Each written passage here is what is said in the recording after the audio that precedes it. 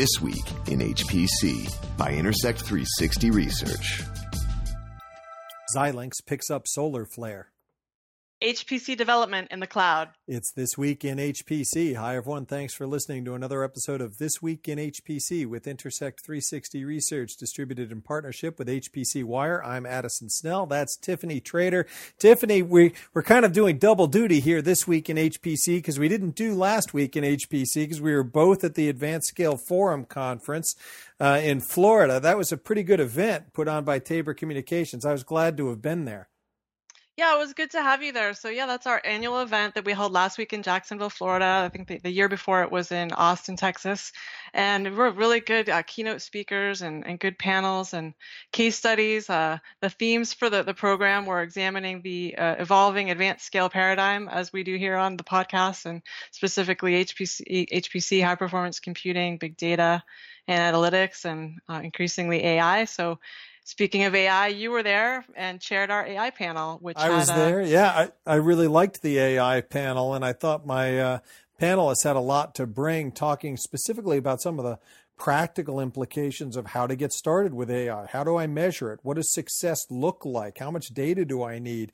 And we had good representatives on that from Schrodinger, Formulus Black, HPE, SUSE, and of course, Doug Black, who's the editor of Enterprise AI, all contributed to that. And I think there's a write-up of that coming to Tabor Publications soon. And meanwhile, all of the editors were together on a separate panel. What did you think of just being up there with your editors talking about all of the topics du jour?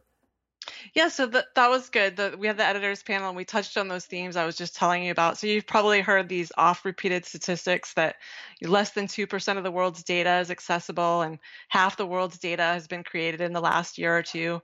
And even if these are kind of made up to some extent, I think the spirit of them is true. So you think about organizations and even consumers, and we can struggle with this data overload, but when you think of what could potentially be coming if we're, at a half a percent and increasingly like the data is expanding exponentially, we're probably at the very bottom of a hockey stick that, we need some kind of a super log chart to diagram out.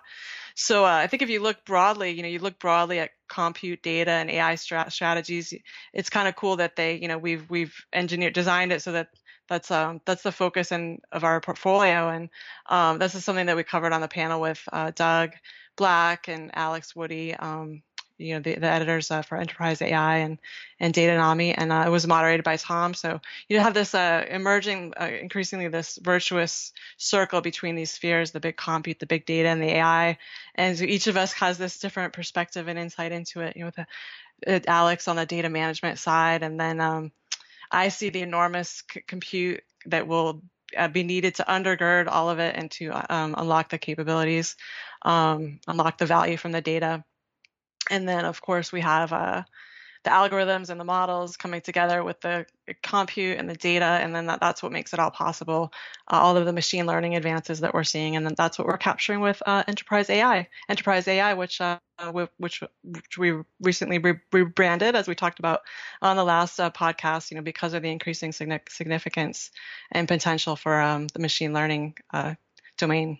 Yeah, it's a huge, fast-changing market, and it's what makes it so exciting as an analyst. As for 2% of the data being accessible, it's one of these great sound bites that it doesn't even matter if that number is off by a factor of 5. It could be less than 0.5%, or it could be 10%, and it would still be equally impactful. The point is that we have this massive data overload, and there's a great deal of investment in terms of looking at how to activate that data and get competitive value from it. And related to that, this week in HPC, this is also related to a previous story. We already watched NVIDIA's acquisition of Mellanox in terms of bringing high-performance network fabric to a major chip manufacturer that's looking at accelerating applications. Now we have an echo to that story as FPGA maker Xilinx has bought Solarflare, a high-end Ethernet company.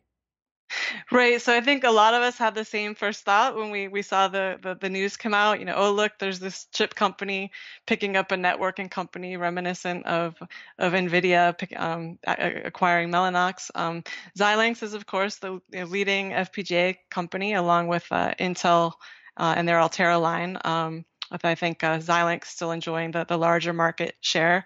And SolarFlare, just background on them, they're a high-speed networking company founded in 2001, based in Irvine, California. They work with Ethernet technologies and application acceleration, specializing, no surprise, and considering their focus on low latency networking solutions, they do a lot for the fintech market. And they have around 200 employees. So I mean, I don't know, not too big of a surprise perhaps here. These companies have been working together. SolarFlare uses FPGAs to build SmartNICs, network interface cards that integrate networking and storage and compute to reduce the burden on the CPU with the benefit of better system performance. Yeah, it is interesting to look at the comparison between this and the NVIDIA Mellanox acquisition. Now, that previous one was nearly $7 billion, $6.9 billion. The purchase price or the terms of this deal for Xilinx and SolarFlare were not disclosed, so we can't compare that. In both cases, we're looking at a chip company, or essentially an accelerator company, that focuses on application acceleration for high-performance applications, moving in with a high-performance interconnect company. But then after that, I think there are some important differences between the two, starting with the fact that with SolarFlare, we're looking at a high-end Ethernet company, and as such, it's slightly different segments. We do see them in financial services, of course, and other areas where Ethernet is the predominant interconnect. We even find some with academic HPC installations that are using SolarFlare. The interesting thing here is that we see it as often, or maybe even more often, as a LAN provider versus a system interconnect, and never as a storage interconnect. Whereas with InfiniBand or the Ethernet solutions from Mellanox, we see them predominantly as a system interconnect, but also as storage and sometimes even LAN. So it's a bit of a different part of the value chain in a high-performance environment. And then in terms of the investment of Xilinx into SolarFlare, it's true that they have worked together closely previously, as have NVIDIA and Mellanox. But in this case, to look at some of the investment, like having an FPGA accelerated SmartNIC, well, that's kind of going the other way around from what we've talked about with NVIDIA and Mellanox. There's been a lot of the discussion around how do you use the networking components to bring about more acceleration from the chip component, how to use the network to accelerate the chip. In that case, with an FPGA accelerated NIC, you're doing the other thing. You're using the chip to accelerate the network. Both are valuable, but it's kind of a mirror image in terms of what thing is accelerating which. Mm-hmm. Right. But it is following on the trajectories of increasingly distributing the compute throughout the system. Yeah, absolutely. When we do see that trend continuing, and we think both of these acquisitions are similar in that regard, it's just a bit of a different approach to the same type of problem. Also, I will say in each case, what you're looking at is companies in both cases that could consider themselves in some sense natural competitors to something that Intel is doing. And maybe part of what we see with these acquisitions is a shoring up of alliances in the face of a very large potential competitor and the need to safeguard part of the technology value stream. Mm-hmm. And as you said, the size of the deal has not been disclosed, but it is expected to close next year, pending all of the usual regulatory review and the other conditions that go along with that.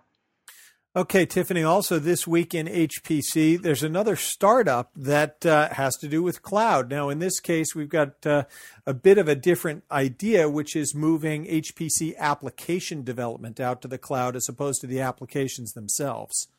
Yeah, this is an interesting startup. So their name is Arcanum. They've been incubated and launched in Singapore. They founded last year, February 2018. And then this year, they got about $1 million in funding in February this year, most of it from SG Innovate. And NVIDIA is also providing some support through its conception program, and AWS is a partner. So what they do is provide a complete HPC test dev environment in the cloud using virtualization and emulation and encapsulation technologies that creates a functional replica of the production system, which we know are often oversubscribed and also don't provide the scale that you need to do a full scale testing and debugging of the code. And their platform includes the entire stack, the IDE, their own custom parallel debugger, and other development tools, and then the software packages, OS compiler, and all that part of the stack in a Singularity container. And most interestingly here, the production environment is emulated down to the component level. So complete emulation of the target or production system down to the processors, the accelerators, the topology, the network switches, and all of that. So just to be clear, this means you could hypothetically custom design a completely virtual system out of, with any components you wanted that they had in their library. Yeah, this is an interesting idea to me because let's say you're at a major academic HPC center or government lab that puts in a new high-performance supercomputer that's all the new best of breed of everything at a wonderful new level of scale. Immediately, you'd like to start developing applications to go run on that. And some applications will be ready sooner than others. Well, as soon as some applications are up and running, it becomes increasingly harder to reserve time, especially over a large portion of the system, to do application development and testing.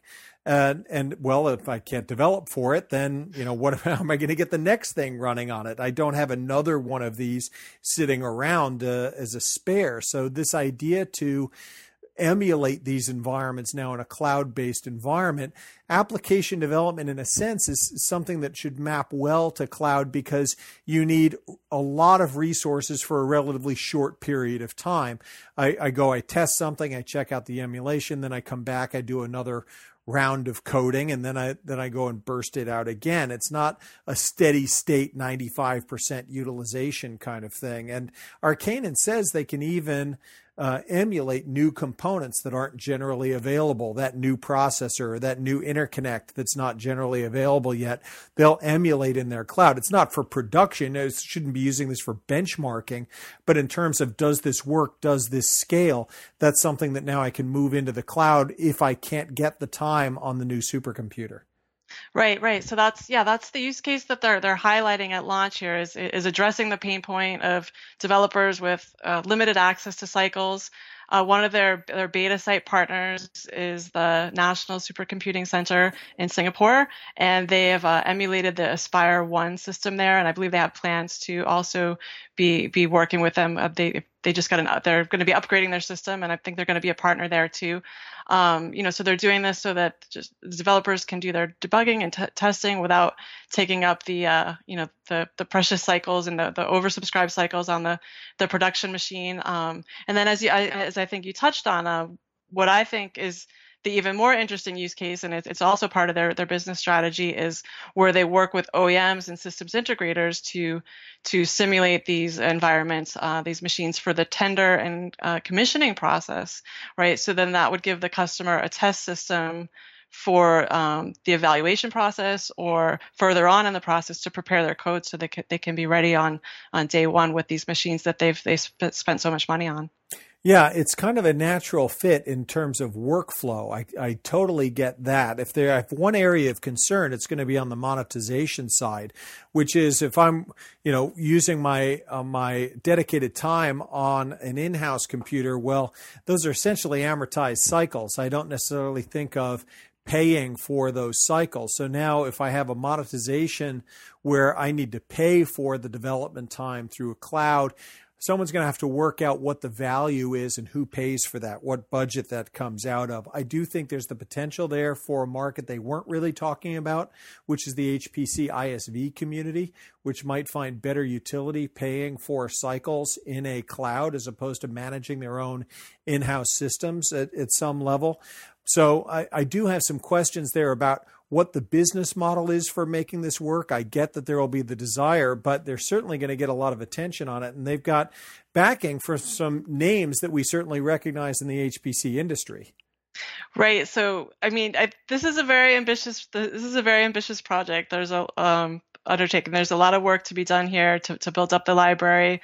So each component they emulate takes 2 weeks to 2 months. So, like you said, it's encouraging. It's a good sign they have some solid people behind them. And one of those is John Gustafson, of course, of Gustafson's Laws fame. He is a board member and their lead scientific advisor. And they also got a nice comment of support from Wolfgang Gensch as well, who's with the founder and the CEO of the Uber Cloud project. Yeah, two great names to have involved in this on the HPC side. And I've certainly been a great admirer of John's throughout his career. So anything that he's working on is bound to get some attention, and I'll be looking forward to tracking their success with this project going forward. We might even be able to get a chance to visit in Singapore when the HPC and AI on Wall Street comes to Singapore later this year. That's right. That's where this effort is based, and we might have an opportunity to see them when that event is there in October. All right, Tiffany. Thanks a lot, and thanks to you for tuning in. You've been listening to This Week in HPC, brought to you by Intersect 360 Research, actionable market intelligence for high-performance computing. For more information, visit intersect360.com.